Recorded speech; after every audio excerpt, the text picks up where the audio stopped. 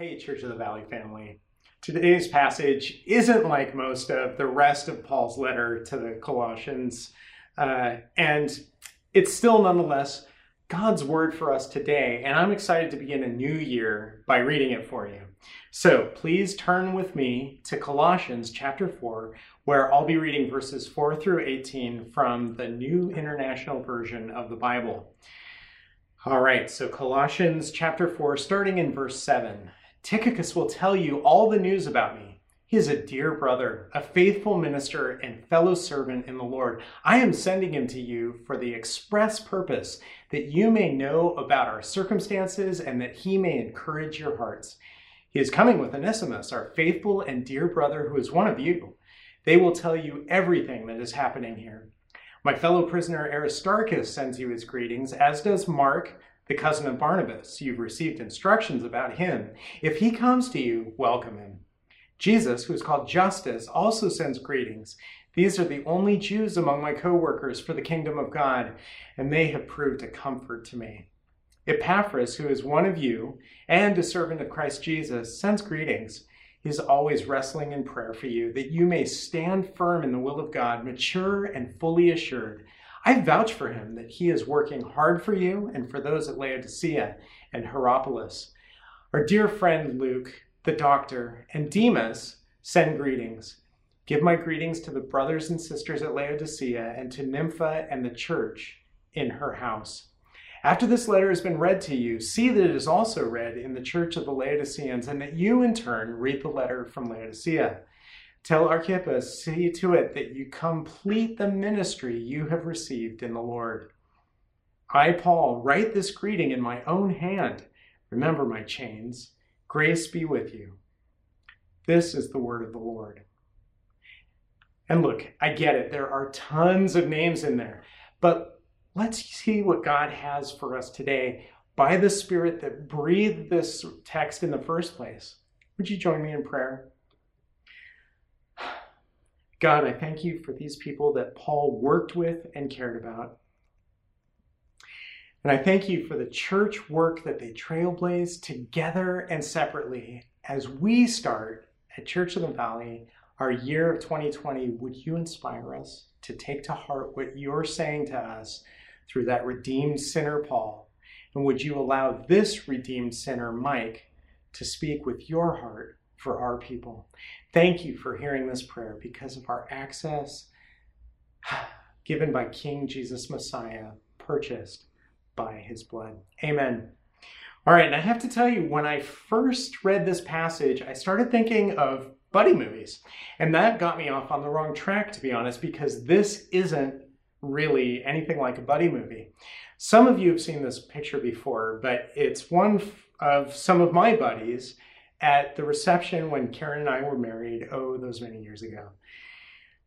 And I love all these guys. They are amazing people. They are dear friends of mine, but this kind of group isn't what Paul is talking about. He's talking about an intimacy of people that comes from being submitted to the supreme king, the same king. And he's talking about connections between people who know the incarnate, crucified, risen, and ascended Jesus. Who know he is God, who know he is also man, and know that the work that he has accomplished is critical to everything we are and will be. Paul's crew are united around more than shared experiences, more than around an appreciation for one another, more than around their helpfulness and utility to each other. They are united around a devotion to King Jesus Messiah. And that's why this letter is written. That's what it's about. So why would we be surprised that Paul concludes using the same theme?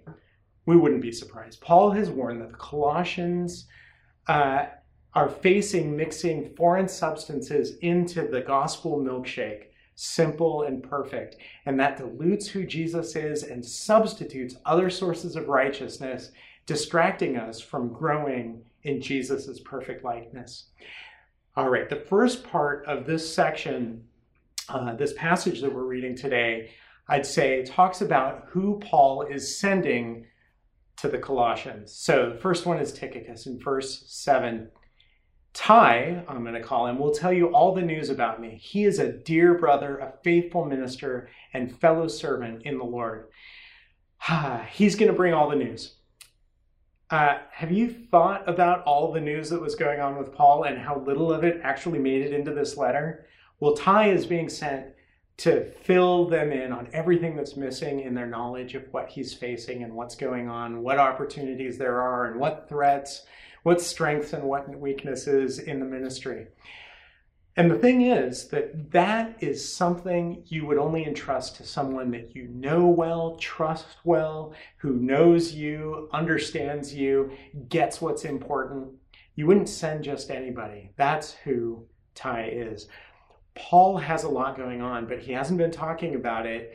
And he's had this overarching purpose, but he still wants the people of Colossae to know what's going on with him in detail. So, who is this guy Ty? Well, we see him in Acts 20, verse 4. Paul was accompanied by several people, including Tychicus and Trophimus from the province of Asia. All right, that Asia isn't the Asia that we think about. It's what we used to call Asia Minor. It's mostly occupied by Turkey these days, but that's where this believer came from. Our man Ty most likely originated in the Roman province of Asia, Asia Minor. And he's a guy from Asia who's willing to run with Paul even when things get a little roasty and toasty like they did in that Acts passage. You can go back and take a look at it. Things get a little hot and exciting in Ephesus that day. But back to Colossians, verse 8. I am sending Ty to you for the express purpose that you may know about our circumstances and that he may encourage your hearts. He's also a guy who can bring big news, but also bring deep encouragement. Here's an interesting thing. What does Paul say about the same representative in his letter to the Ephesians? We can find that in Ephesians chapter 6. I'm going to read verse 21 and 22. Ty, the dear brother and faithful servant in the Lord, will tell you everything so that you also may know how I am doing and what I am doing. I'm sending him to you for this very purpose, that you may know how we are and that he may encourage you. And it's like, wait, dear brother, faithful servant in the Lord, so you may know, sent to encourage. This sounds very much like what Paul is saying to the Colossians as well. And now think about this for a moment. Paul is doing two things. He is saying, this is my boy Ty, and what he is dear to me, faithful to the ministry, not just a co-worker. I consider him a fellow servant. The Apostle Paul says, this is my guy. How does your life demonstrate that serving the same master, the same Jesus King, connect you to other believers? Is there a connection that's based simply on that? To the extent that this connection isn't what it might be, is that because you don't serve in Christ Church? Is it because you don't serve in community? Maybe you're solo serving somehow? Notice maybe only differences and failings, so your focus isn't service, it's critique. Or maybe service isn't even something that you're interested in. Look, if you're in Christ, Paul has been teaching us in this letter that your connections ought to be different. Those in Christ connect differently. They connect with God in Christ. So we have this unique connection that Christ makes possible. We connect with other believers.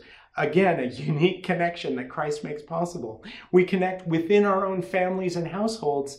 And as we've heard, Christ changes what that connection looks like. Toward our vocations, our work, whether we love it or hate it, in Christ we have a different connection with it. And finally, toward outsiders, people outside the church, people who aren't in Christ.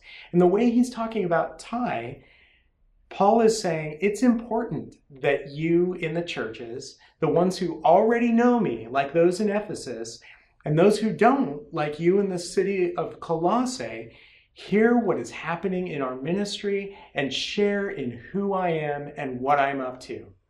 And for that reason, we're going to have a quick little message from Sam and Smai Haas, because Samuel and Smai are changing what they're doing about ministry, and you may not have heard about that. And we wanted to give them the opportunity to encapsulate what that's all about. Hi CUV, I'm Samuel. I'm Smai. And we are CUV's missionaries in Cambodia. We are currently here in the United States because I had 2 strokes within 1 week, and so I need to come here to get that situation figured out. I'm currently being seen at Stanford, and we're currently waiting on a couple more tests to figure out if there's something surgically they can do to fix the underlying issue. If they can't, then I'll be on medication for the rest of my life, but either way, we're hoping to be able to return to Cambodia sometime in February. We started out our mission in Cambodia primarily working with AIM, Agape International Missions, to fight human trafficking in Cambodia, but God has been guiding us over these last 2 years that we've been there to expand our mission in Cambodia. So we're still going to be working with AIM, but we're going to be expanding our mission to include a few new things that we're very excited about. And Smai is going to tell you about those things. First step for 2021 is that we're going to take in 5 kids and young adults in our home, help them figure out just life in general, and also potentially starting a training center for survival of human trafficking. Yeah, we're very, very excited about that. We're very excited about building foundations in Christ in the people of Cambodia, and all of this would not be possible without you, and so we're very, very thankful for your generous support, and we just wanted to thank you. So with that, Happy New Year. Happy New Year.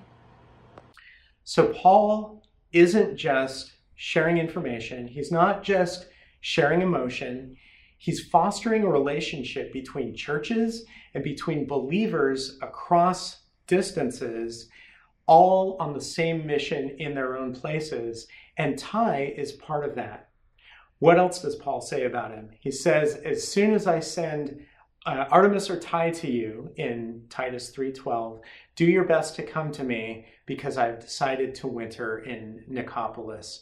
Okay, and what we find is Ty's a guy that he sent in 2 Timothy 4:12 to Ephesus.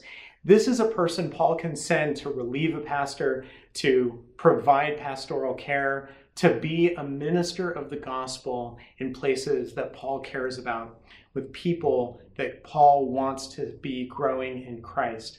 Are you getting a picture of the kind of reliable, faithful guy that Ty is? He's got Paul's full trust, and he's used in multiple ways. And you say, but Mike, he's a pastor. Of course he's got Paul's full trust and is ready to step in wherever he's needed. And the cynical side of me says, how well do you know pastors when I hear that? But instead of going there, too late, here's what I want to do. I want to move on to someone who isn't a pastor, because it's almost like Paul anticipated my complaint. Instead, this isn't a minister, it's a slave, probably a runaway slave. His name's Onesimus. So verse 9, Ty is coming with Onesimus, our faithful and dear brother, who is one of you. They will tell you everything that is happening here. Faithful and dear. Who in God's church could describe you or me that way? Thanks, Karen. That's really nice. What a way to be described about the people in Christ's family. Warm words indeed. But who is this Onesimus? What we know about him comes from yet another letter that Paul wrote into this vicinity. It's an extremely short, there's only 1 chapter to it. It's delicately written, known as the New Testament book of Philemon, because that's the name of the church leader who owned Onesimus, and it was directed to. Onesimus is just a guy. He's one of you in the sense that he comes from Colossae, but he's ended up with Paul imprisoned in Rome. How close are they? Look at what kind of language Paul used. I appeal to you for my son Onesimus, he says in Philemon verse 10, who became my son while I was in chains. Son language is big. That's a close relationship, or it ought to be. It's an extra big deal because Paul knows there's trouble between Onesimus and Philemon. Verse 11 in Philemon, formerly he was useless to you, but now he has become useful both to you and to me. This is a play on Onesimus's name, which means useful. We don't fully understand Onesimus's story arc, to be honest, but Paul commends the person Onesimus in what he has become, and he does so in extremely affectionate terms. I am sending him, who is my very heart, back to you. This is a deep connection that Paul is emphasizing to Philemon, who is a guy who hosts the Colossian church at his home.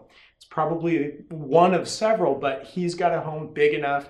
He's kind of a big deal. And yet, in verse 13 of Philemon, I would have liked to keep him with me so that he could take your place in helping me while I am in chains for the gospel.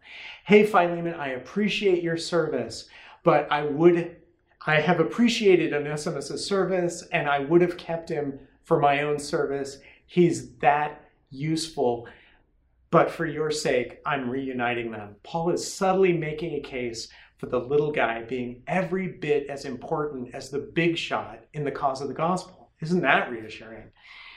But to what extent do you believe, for example, that Pastor Tim is important for the work of the gospel, but that you aren't? Why would you believe that? Are you helping others in their gospel work? And one more question, how can you take your own part in the work of the gospel as seriously as Paul does and as Jesus does? It's a high standard, but it's pretty critical because everyone who is in Christ should have a part to play in the life of Christ's church. Paul sends a pastor, but he also sends a literal servant, commending them both affectionately. There's absolutely different, levels of responsibility for these guys and for everybody in the church, for how the flock is tended, for how we serve. But if you're in Christ, you have a part to play. And if you're not sure how to do that in the context of Church of the Valley, feel free to contact me. I'm at michael.miller@covalley.com. Okay, now Paul moves on from who he's sending to Colossae to meet with the folks to who he's sending greetings from in his crew. Does that make sense? His crew's now given shout outs. So the first person Paul mentions shouting out to Colossae is Aristarchus. We'll call him Ari. My fellow prisoner Aristarchus sends you his greetings. All right, we'll just stop there. What do we know about Ari? Well, back to Acts chapter 19, verse 29. The whole city was in a great uproar. The people seized Gaius and Aristarchus, that's Ari, Paul's traveling companions from Macedonia, and all of them rushed into the theater together. We've heard about this before, early in the same sermon in Acts 20, when Paul and Tai and Ari depart Ephesus after the riots are all done. Acts chapter 20, verse 4 covers that. So let's move on. We know Ari's from Thessalonica. What else do we know? Well, from Acts 27, first couple of verses, when it was decided that we would sail for Italy, Paul and some other prisoners were handed over to a centurion named Julius, who belonged to the imperial regiment. We boarded a ship from Adramyttium, about to sail for ports along the coast of the province of Asia, and we put out to sea. Aristarchus, that's Ari, a Macedonian from Thessalonica, was with us. This is a literal fellow traveler with Paul. Whether or not he was a literal prisoner with Paul at the time that Paul is having this written, okay, and I'll tell you that from experience, men and women who have walked with you through difficult circumstances, long trips, riots perhaps, they are valuable people. They can be understanding people because they know what you've gone through. They can be encouraging people because they understand what difficulty and adversity are like firsthand. When have you personally been available to walk through difficult circumstances with others? That's often the most important ministry that we can do for our Savior, to be present with people in difficulties. And how are you making use of past difficulties that you've experienced in the service of Jesus? I love talking to elders of churches going through difficult transitions of one kind or another, because I so valued the presence of other elders and pastors when my church was going through difficult transition. The loss of a loved one is actually harder for me than the church transition context, because honestly, I'm still learning to grieve properly. But both of these circumstances are difficulties I've experienced, and I ought to be growing in both in how I connect with people experiencing such situations. My next question to you is, where do you need to grow in redeeming hard experiences by serving others? Okay. The next one is Mark, also known as John Mark. Same verse as we were just reading. Who else sent his greetings? Mark, the cousin of Barnabas. You have received instructions about him. If he comes to you, welcome him. From this passage, we know he's a cousin of Barnabas, who used to be Paul's mentor and ministry companion. We also know that he may be coming to Colossae, but Paul doesn't seem sure, and we don't know what the instructions are that they've received about him.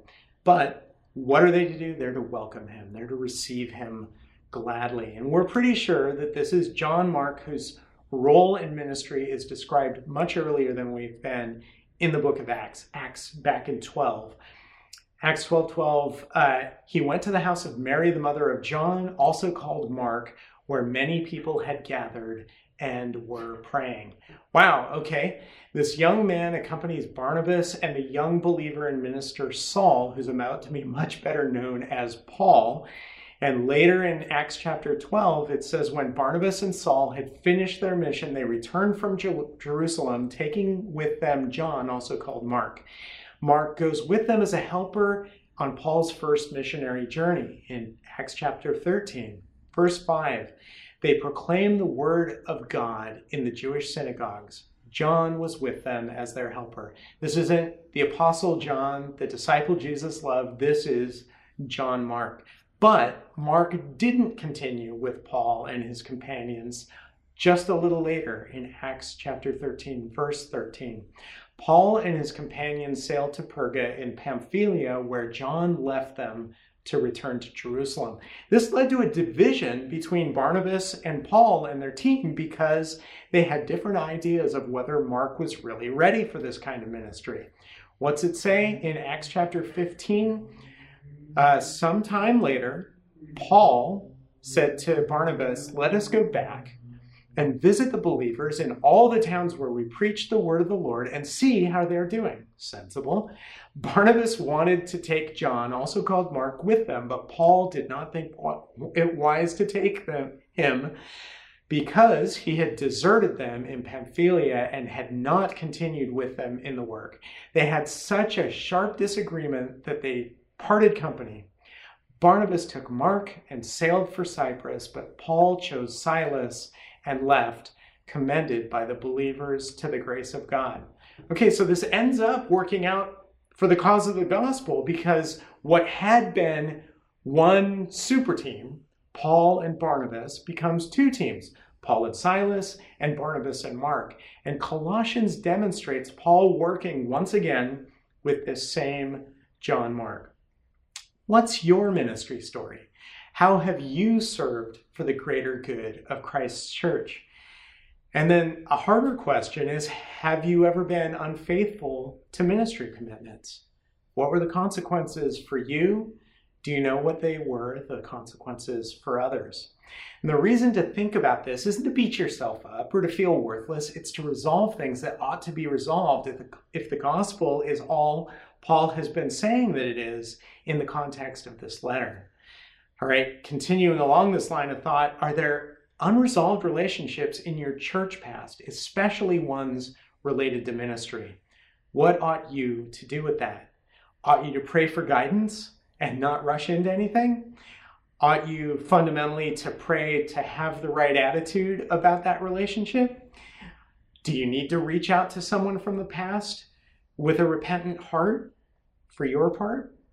Do you need to reach out to someone from the past with gracious encouragement to build them up?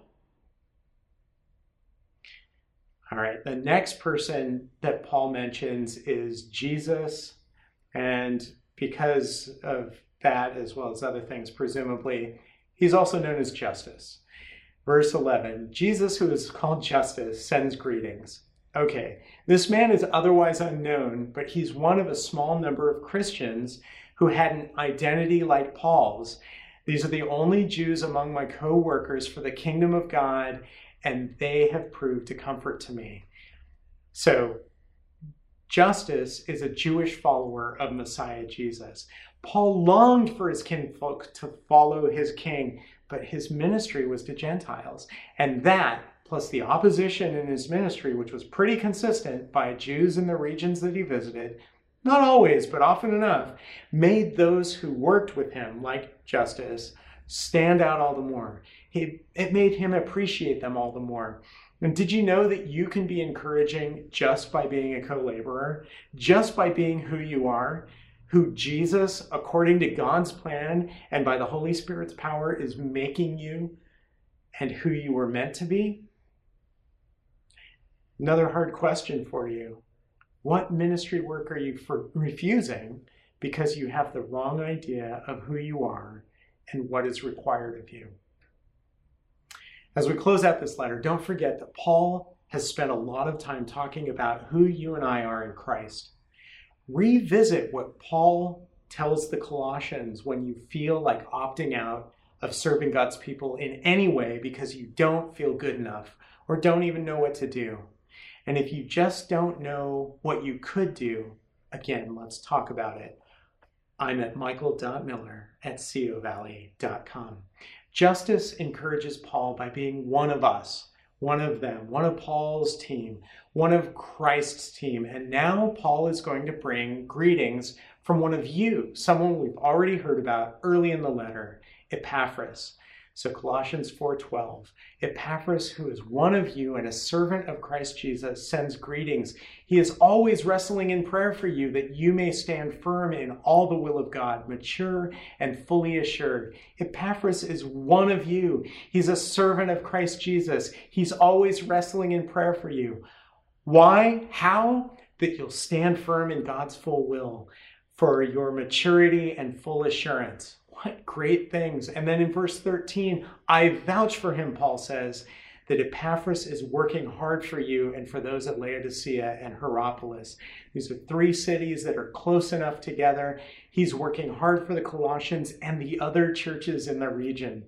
From Colossians 1:7, where we were way back at the beginning of this series, Paul also considers Epaphras a fellow servant, a faithful minister serving on our behalf, the one from whom the Colossians heard of God's grace and responded, and who bears witness to the church's love in the Spirit. What an amazing minister Epaphras sounds like. His ministry didn't just end with them receiving the gospel. He continues to watch over their growth. He's diligently working in prayer for them, even when he's separated by them. He doesn't do any of this for his own sake, for his own kingdom, for his own power, for his own authority, for his own name, but as part of Paul's ministry team on Christ's behalf to the Gospels. For whom in your church, whether it's Church of the Valley or another church, are you wrestling in prayer? Now, the pastors ought to be doing that, and oh my, we do, but is that just the responsibility of the pastors? Or can you have a hand as well in praying for others to stand firm and to grow in maturity? Whose growth and maturity have you noticed? How can you testify to that in a way that's encouraging to others?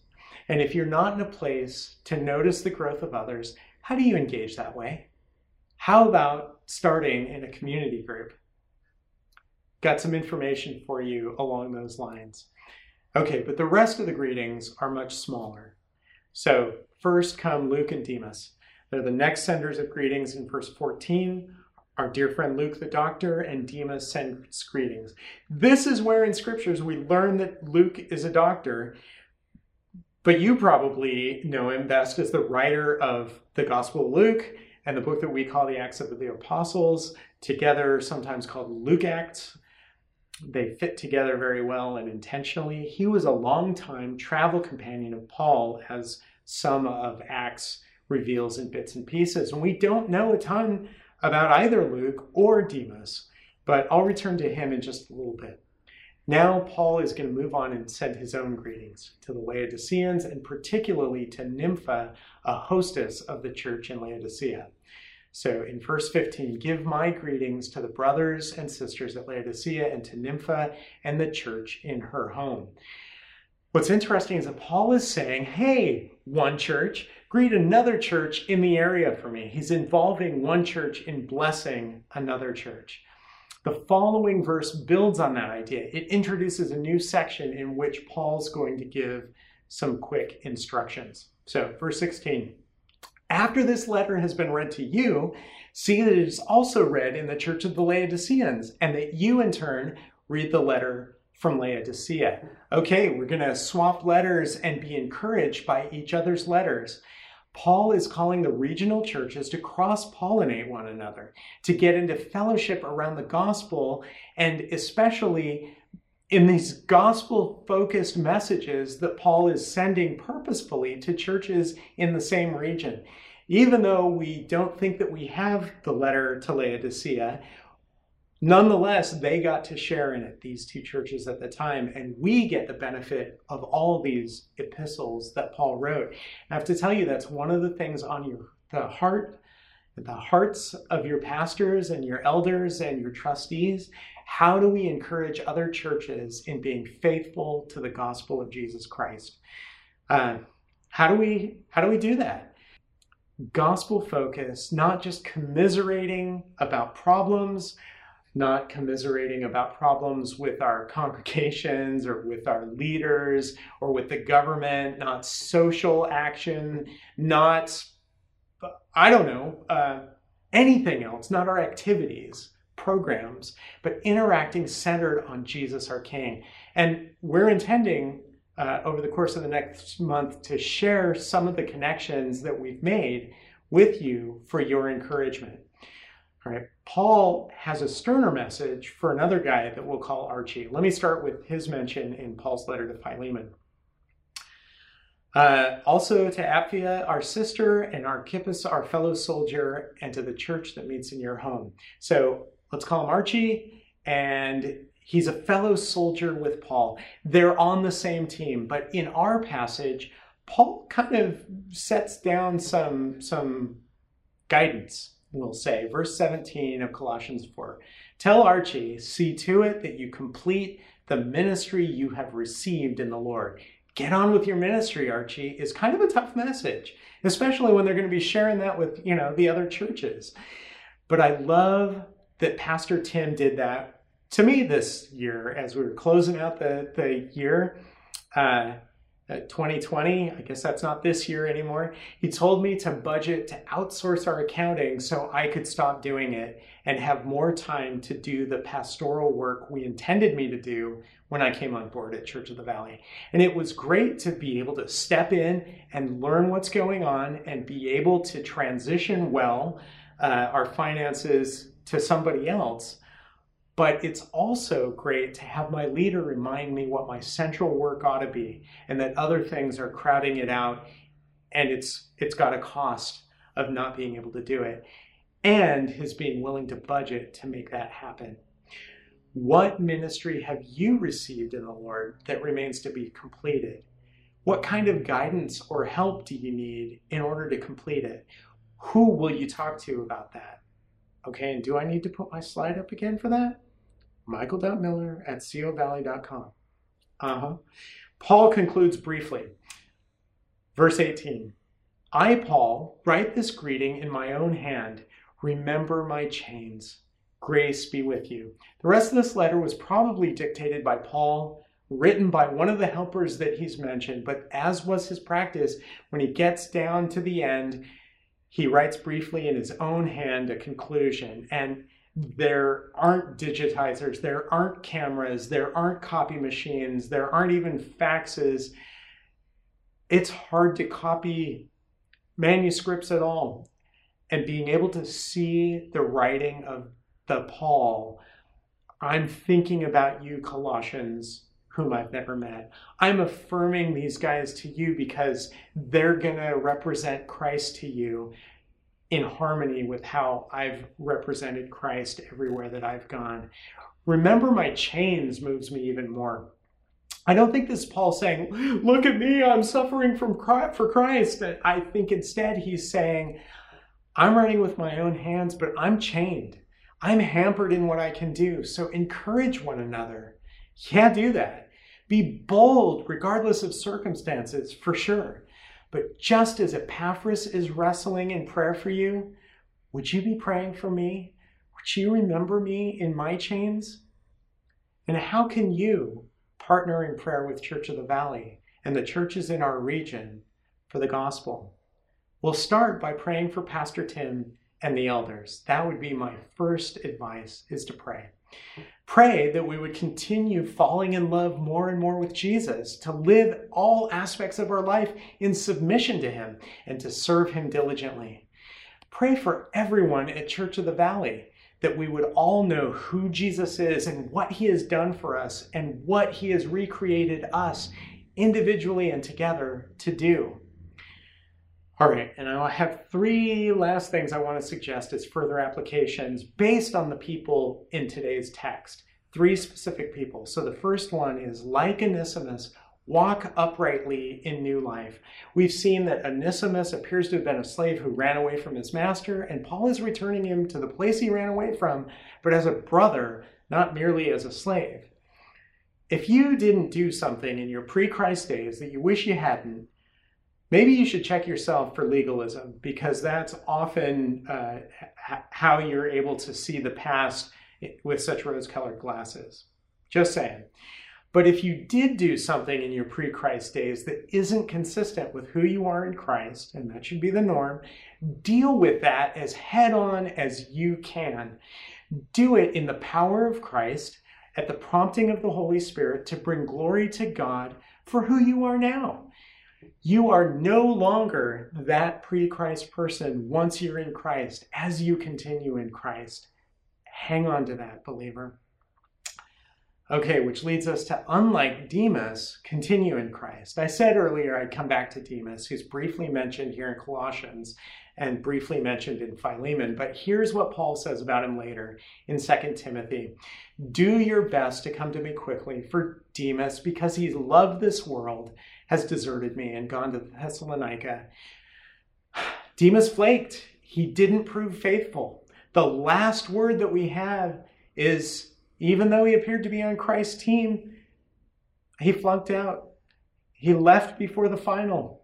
He traveled with the right people. He was seen in the right places. He's apparently part of Paul's missional squad, except the last we hear of him, his love for the world is greater than his affection for Christ. And as a result, he deserts Paul. Remain in Christ. Okay, third one. Like Mark, if you have been unfaithful in service to Jesus, remain in Christ and available to his body, the church. So unlike Demas, Paul's story with Barnabas and their relationship with Mark, it does have a happy ending. I mentioned that Paul and Barnabas split up and did team ministry separately. But here Mark is in Rome with Paul in his imprisonment. And here's what Paul says about Mark in his final assessment that we have, 2 Timothy 4:11. Only Luke is with me. Get Mark and bring him with you, because he is helpful to me in my ministry. Who redeemed Mark? Jesus did. And despite Mark abandoning an earlier mission, he grew in his usefulness in ministry, and Paul noticed it and appreciated it and sought him out for help. 3 applications I'd like to put into practice, because this isn't a buddy movie. And I find some hope in that. Paul has been describing people who are all about gospel milkshakes without the additives. That's not what my buddies are about.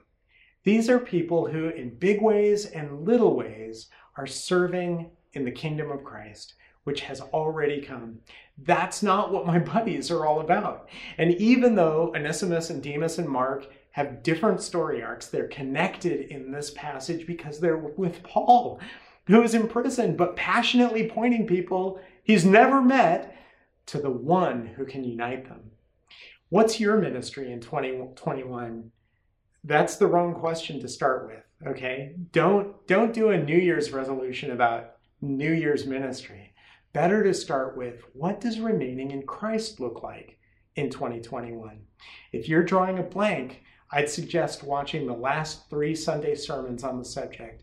December 13th from Ruth Silka, December 20th from Tim Riley, December 27th from Karen Miller. They all gave some practical ideas for how to serve in the context of where we are right now.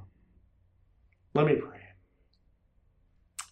God, I thank you so much for your word, and I thank you that individual names matter to you. I know I've said this before. Thank you for acknowledging us by name. Help us as a community at Church of the Valley to value one another the way that you value individuals. And would you, at an individual level, help us this year to put into practice some of the principles and some of the applications that Paul has suggested at your prodding, at your direction, with the Spirit's breath, on how to be in Christ, how to remain in Christ, how to know who we are in Christ, what to do about it. As we welcome this new year, I pray that what we would do is welcome your work, your continuing work of harmonizing who we are with what you intend, and a new resolution to be part of real ministry going on at Church of the Valley and in our valley here in Santa Clara. I ask these things that are ridiculous outside your power because Jesus Christ allows me to petition these boldly before you. Amen. God bless you.